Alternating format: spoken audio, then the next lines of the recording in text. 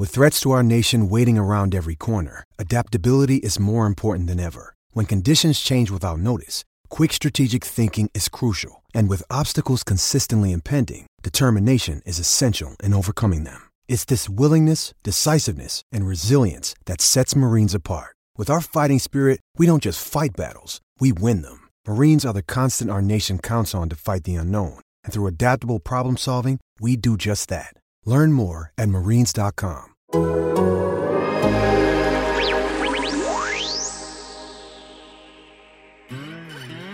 Makes it a 2-point game. There's your mismatch right here. Now it's Luka. Deep three. Luka Magic.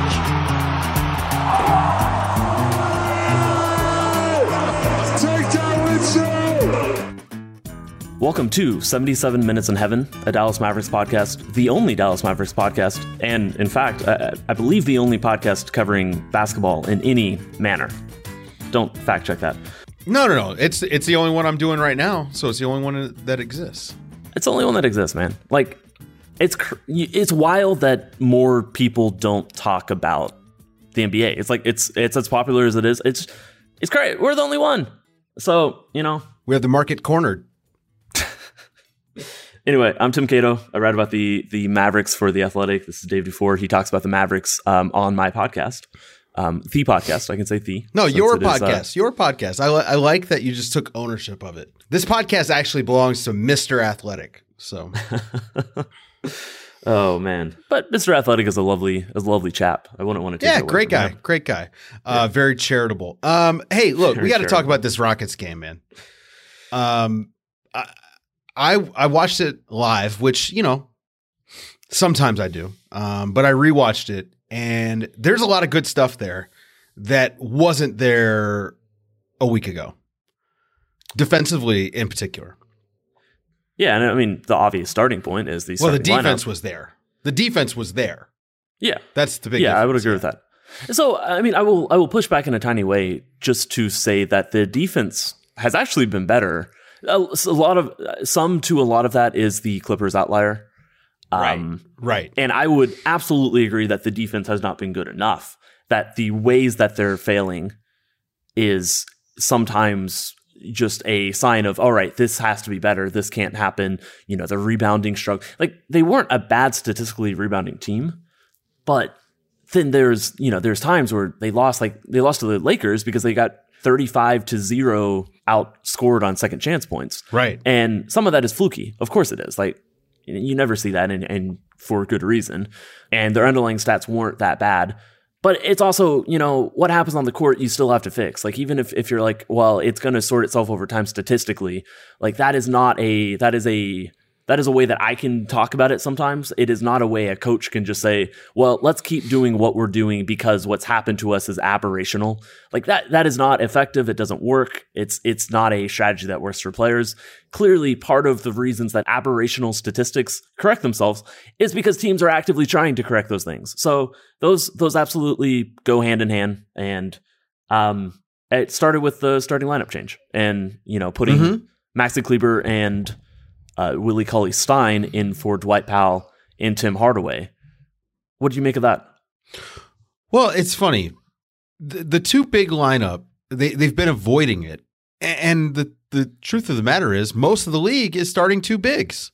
And Maxi is hardly, he's not an old school big. I mean, he stretches the floor offensively. You know what he brings defensively. He can stay in front of a guy, in particular, most fours. Christian Wood, maybe a little bit of an issue, but guys like that are going to give him trouble. But for the most part, he's a solid defender. I actually, coming into the season, kind of thought, I wonder if we're gonna see more too big. I wasn't thinking it would be Maxi and Willie Cauley-Stein. I was thinking it would be Powell. I was thinking, Porzingis. But the truth is, this actually unlocks a lot for them going forward. If this is something they're going to do more of, they have quite a few combinations that are going to work. In particular, if Willie Cauley-Stein remains this effective, which, granted, it's early, but he's been pretty good, I think, so far. Yeah, there's a number of things I like about it. I think that the flexibility, I'll start there since you mentioned it, if you think about it, if you think about just how rotational math works for an NBA team, if the Mavericks are going to start Dorian Finney-Smith as a 4, then there is no longer, and if they're not going to play Josh Green or Wes Iwundu, then there is no longer a wing you can bring off the bench. And that means that, you're either having to pull someone out early and then something back in. Your bigs, honestly, are kind of getting a short shaft because their big man rotation when Kristaps gets back is going to be one of the deepest areas of the team, assuming Cauley-Stein performs like you said. If that keeps going, then that will be one of the deepest areas this team has. Dwight Powell will continue playing a lot of games, if not all of them, for the most part, barring a rest or, small injury or whatever here and there. So yeah, I do wonder if the too big approach is I do wonder, and I do think that the too big approach is probably the path forwards. It's not where I was earlier, coming into the season, because it looked pretty comfortable that the team wanted to do Hardaway, Richardson, and Finney-Smith. And I like that, and I still like that. And that is still probably the lineup the team's going to work their way towards in postseason matchups and games where they need to go smaller. The playoffs trend small. So it would, that is a lineup that still is important to this team. But just as you look at each regular season game, I really like starting two bigs. Like I'm increasingly liking that. It helps you, certainly it helps you defensively. I thought it was interesting just from kind of an identity standpoint. If you're going to revamp the starting lineup, they didn't just say, well, this piece isn't working, so let's try a like for like replacement. I guess that would have been Cauley-Stein. Right. They also put Kleber in there, and they didn't take out Finney-Smith, which would be another like for like replacement. They bumped him down, and they took out Hardaway. So it wasn't a statement that let's try to balance things out. It was we're going to put our 4 best defenders on the floor, and we can talk about that in a second if you want to push back on Cauley-Stein, because I can talk a little bit about something I wrote about today on Tuesday. Yeah, but they put their 4 best defenders next to Luka, and 4 defenders with tons of size, where the smallest player on the court is now Josh Richardson, and they said we want to be a defensive team. And if it also helps our offense and makes our offense better to start games, that's great. But we're going to put our 4 best defenders, and we're not going to lose the rebounding battle. This is the identity we wanted headed into the season. This is what we're continuing. This is like what we're now fully embracing, because we've seen the starting lineup, doesn't quite get us to that level that we want to be at right now. Yeah, I think you kind of nailed it. And I wonder if the next iteration of this doesn't turn into Dorian Finney-Smith coming off the bench and helping that bench unit out defensively, and having Hardaway out there to add a little bit more space, a little bit more scoring punch. I mean, we saw what Hardaway did in that game against the Rockets, and he's not going to do that every night, but he does have that capability, and Dorian Finney-Smith really doesn't. And I do think that there is going to be this tightrope walking for this team until Porzingis comes back, where they are having to, go back and forth, making the decision on leaning offense versus leaning defense. And it's going to be very much about Dorian Finney-Smith and Tim Hardaway Jr. I think that's going to be all season long. Yeah. The only thing that slightly mucks it up in terms of, Richardson's going to start. When you're choosing between Finney-Smith and Hardaway, I think that I would love flexibility. I get the sense that Tim Hardaway is not totally chill with coming off the bench. You think? Yeah. Well, I'm trying to walk a line, and it's not to say that, as long as he gets opportunities, it shouldn't matter. And especially in games like last night, where he plays starter minutes and gets starter, scores like a starter, has 30 points on 14 shots. That's great. And it might not be an issue. Maybe he just, is this good in that role and it doesn't matter. Maybe this role lasts for one more game. Like there is so much variables. Like I don't want to project. I don't want to say, on a podcast, I don't want to do the Windhorse thing where I'm like, please don't aggregate me. Because I'm not. No, please aggregate us. Please aggregate us all you want. Yeah, just on other parts. No. Come on, aggregate Dave. Everything. But when people come to listen, make sure that you get the full context. I'm not anti-aggregation, but let's get all the context.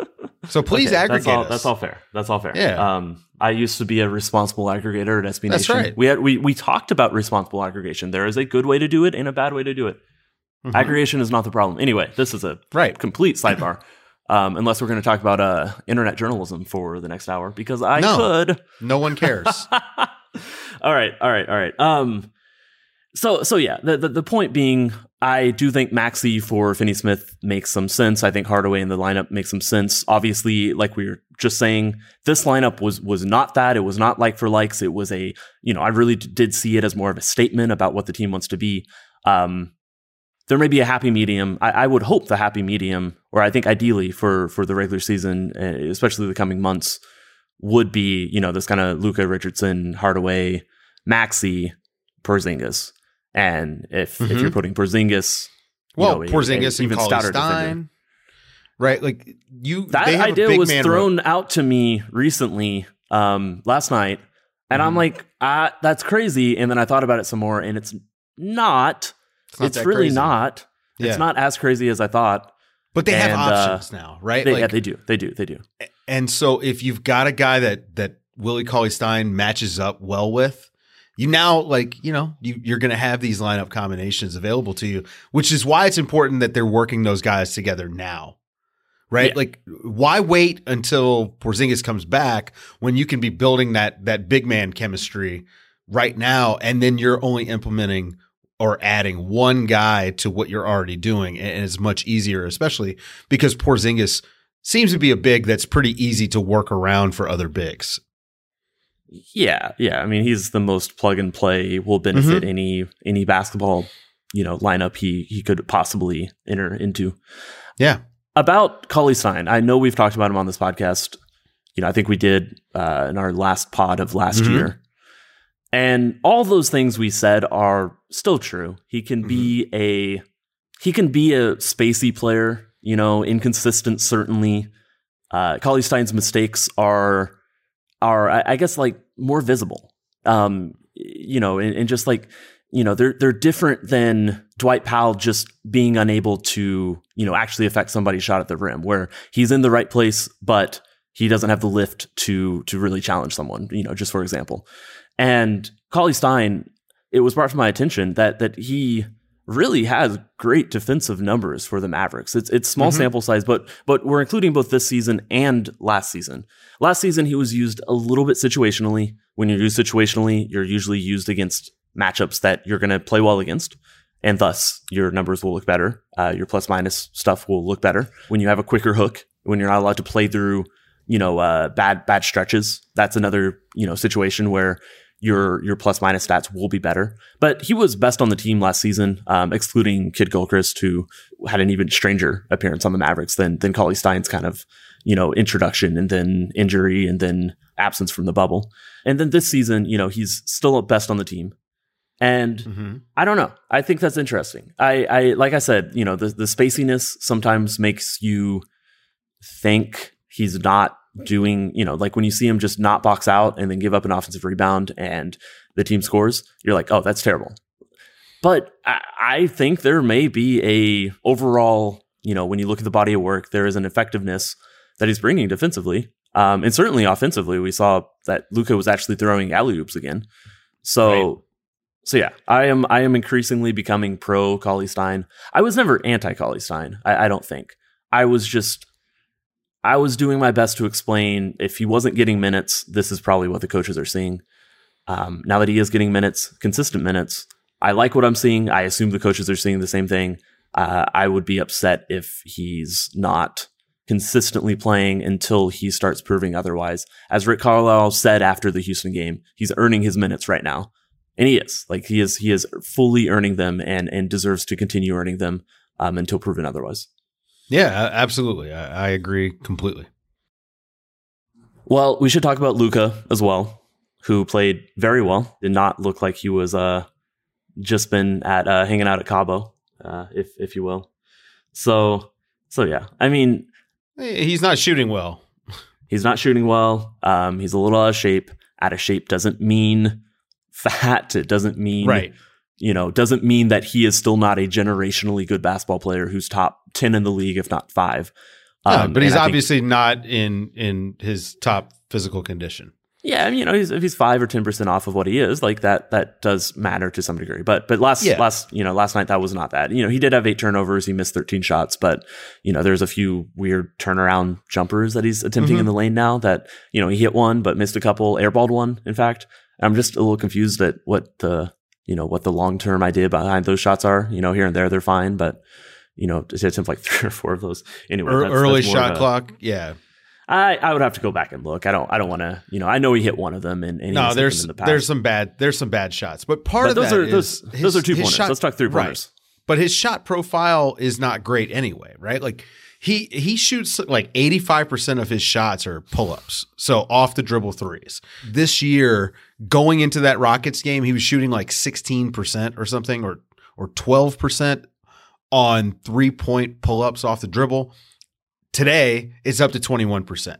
So this just goes to show how small the sample is. Like he was able to affect it that much in one game. And that's just off the dribble threes. He had a nice catch and shoot 3 in that game, which, was barely a catch and shoot, but it was a catch and shoot. And I think if he could get more of those type of opportunities, his 3-point percentage is likely to go up. But the truth of the matter is the shots that he takes are the most difficult shots in basketball. It's sort of like James Harden. James Harden hit a ridiculous amount of contested pull-up threes last year, like unsustainable. And he's actually doing it again this year, but way outside the norm for him as far as the numbers go. Luka was at like 32% on those. So he's still almost league average on the worst type of three-pointer that you can shoot. That was last season. This season, he's been bad to start, but he just had a huge gain from one game. So all of these referendums about will Luka be a good enough shooter or whatever, the truth is the defense is letting you know because they're still guarding him on those pull-ups. He's going to regress back to the mean, but I still think it is indicative and to a certain degree an indictment on the offense itself that he's not able to generate more than one look a game from behind the arc that isn't off the dribble. That needs to change. They've got to find a way to fix that because it was like that last year, and so far through the 7 games that they've played, it's still like that. Excuse me, 6 games. It's still like that. Yeah. Let me toss some statements out here and see which side you're on. So first one, the easy one, like he was shooting 8% and now he's shooting 20%. He will be a low 30s, maybe 30 exactly % shooter this season at worst. Sure, like agree, disagree. Yeah, he's going to be somewhere in that 30 to 33% range. That's my expectation, just because those are the shots he takes. Correct. Does he need to be a 30, even a 40% shooter or even a 35% shooter to win MVP, to be the best player in the league? No, not at all. Agreed. Yeah. And James Harden has demonstrated this. If he shoots 40% somehow on those shots, he's cheating. Yeah. That's nonsense stuff.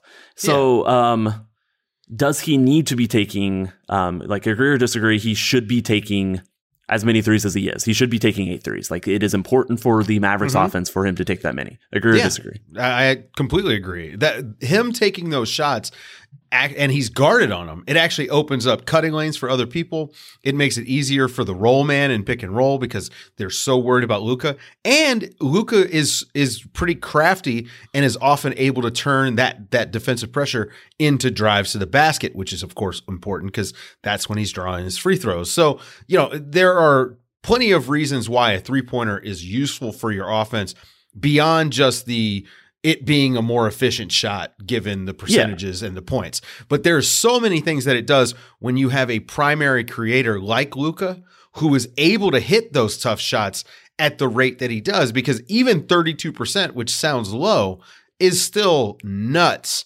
for how defended those shots are. And 30, so let's say he goes from 32 to 35 on those shots. That is one more make per week. He plays 3 games in a week. That's one additional make. So that would be good. Make no mistake. Like let me say that first. Like it's better to hit more shots. Like that one's not hard. But it's not I would agree that it's not fundamentally what's important is that the shots are being taken and the defenses are reacting to them. Here, I've got two more for you. Well, agree, disagree. Well, agree, disagree. Defenses pay more attention to Luka shooting a three than the percentages say they should. They do. I mean, right? yeah. He has gravity for sure. Like, he's never going to be left unguarded because he can create shots, and he also is a competent 3-point shooter. Like, he's fine, and he's a willing 3-point shooter, which is the most what important Marcus Smart thing. has done for seasons. Right. His entire career, really. So Jeremy Grant in Denver was taking 4 threes a game and was hitting 40% of them. So 40% is a great percentage, but 4 threes a game, you basically are shooting 0 for the job that he's got. So you don't worry about, like, that guy's not a shooter. Just because it's a shooter, not a maker. Yes, you need to make enough to keep the defense honest, but a 30% or 31% 3-point shooter who takes 7 a game is going to be guarded, period. Right. And in particular, one that does it with the ball in his hands. So yeah, they have to guard him. Like, you can't not pay attention to him. That's a disaster. Right. Yeah, I agree with all that. That is, I think, the totality of my thoughts on his step backs, his pull ups. In fact, I thought it was interesting when the Houston game started.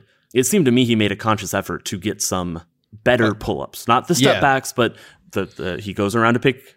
His defender goes under, and he steps into that shot. I thought he made a conscious effort to do that. I thought his first 3 looks were very, seemed like him, to be honest, they look like shots he doesn't take that often. Well, and see, this is what I'm getting at. Out. But this is what I'm saying. So he needs to, that effort, right? Like, we know that he can do it. That conscious effort, that needs to be the way he does it. Like, honestly, if he wants to be more successful, that's the way that he should be approaching it. And then when that's not there, and you have to, like, because too many possessions are ending late shot clock, Luka step back 3. That is just, you're winding up in a disadvantageous position despite having, 20 seconds to get stuff happening. And they have to find ways to get him better looks, but also to get the team better looks. This is why they falter late in games. Their offense is just not creating enough of an advantage. Yeah. He takes those first 3.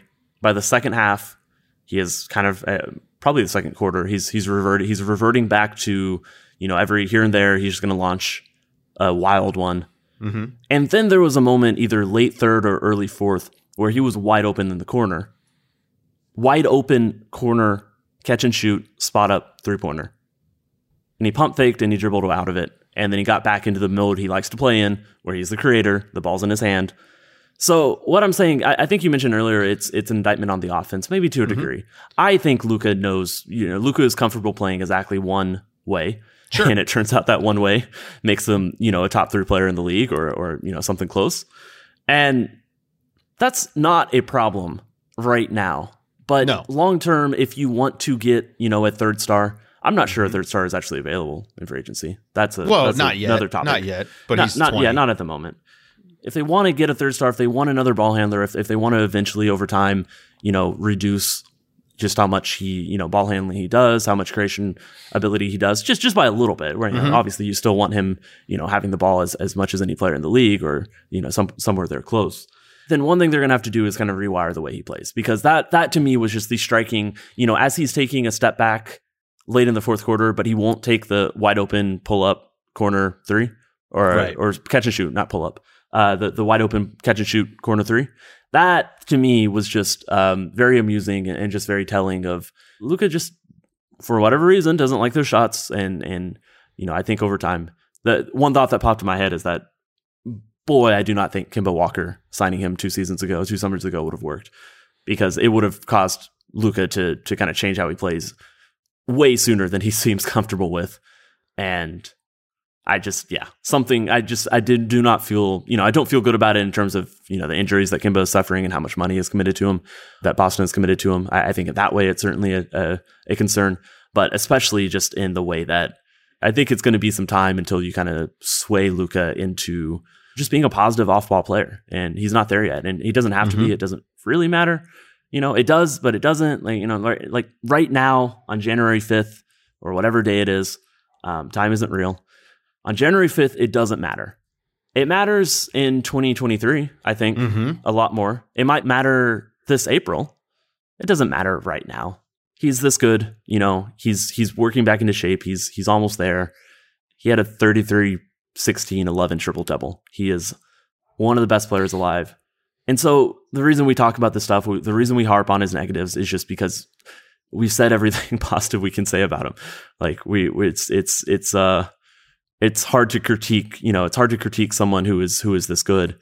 And so yeah, I think that's why we keep coming back to the 3-pointers, why we keep coming back to the off-ball stuff. And this is a tiny blip that does need fixing, that eventually could be a much larger blip, or at least something holding them back from, you know, championship contender status and all that.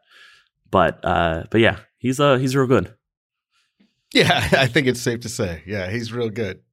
Listen, here's the thing. Just like an update after 2 weeks, like it's not as bad as it looked occasionally, but it's not as good as it was last year. Not yet. That's kind of like the state of the Mavs to me right now. And the big thing is going to be, what do they look like between now and when Porzingis comes back? And this lineup change sets them up for more success without Porzingis. And Porzingis is coming back, what are we thinking, like 3 weeks? I think it's weeks or maybe days, double-digit days. I don't think he's back next week per se, but it seems like he's going, you know, he's fully practicing and all of that. And if they need to be cautious, let's say it's 3 weeks or 3-ish weeks. You know, the games they have coming up is a visit to Denver, Orlando, and New Orleans at home. They a trip to Charlotte, Milwaukee, come back to host Chicago, and then 3 road games against Toronto, Indiana, San Antonio. Now, that stretch does have Milwaukee in there. Denver on the road is tough. Orlando, New Orleans, Indiana have all had good starts. There is one title contender in there. You know, there are several teams that are probably not playoff teams who already beat the Mavericks, which could be taken either way, but I would personally spin it as there is no way this Mavericks team is losing to Chicago twice, is losing to Charlotte twice. You know, I certainly personally feel more comfortable about, you know, them actually being able to beat those teams the second time around. So I guess my point is, if Porzingis is not back until January 22nd, if he's not back until January 26th, they're fine. They're going to be fine. Everything is fine. We knew it would be a slow start, especially when we kind of saw where Luka was at. It doesn't mean there aren't concerns, and you know, and they're not as deep as I thought they were. Even when Porzingis gets back, I have some questions about some of the role players who are both playing in terms of, you know, where Powell is and where James Johnson is, and also in terms of, you know, the ones that are not playing, that Awundu and Green haven't got runouts, which probably means they're not ready, and probably means Rick can see that in practice. So I am a little worried about their depth. It does feel like they're maybe missing one player. There's probably a few other things I have some slight concerns with, but overall, I think this team is about where I expect them to be. I would have probably guessed 4-3, not 3-4. But that they're about 500 and that they're going to stay maybe about 500 until Porzingis gets back. That's fine. There's nothing wrong with that. And, they'll get there. And once they get there, I think there is I think I've seen signs that there is a better, higher level of play they can reach. I don't disagree. I think you're right. Cool. Well, that was my little soliloquy, as I'm known to go off on. And, here's a ending to this podcast, as I'm known to also go off on. We're done. Thanks everyone for listening. Thanks, Dave. We'll be back next week. Yeah, we'll be back next week. See y'all then. Oh my God! Oh! Shut it down! Let's go home! It's a wrap, dude. That is a wrap.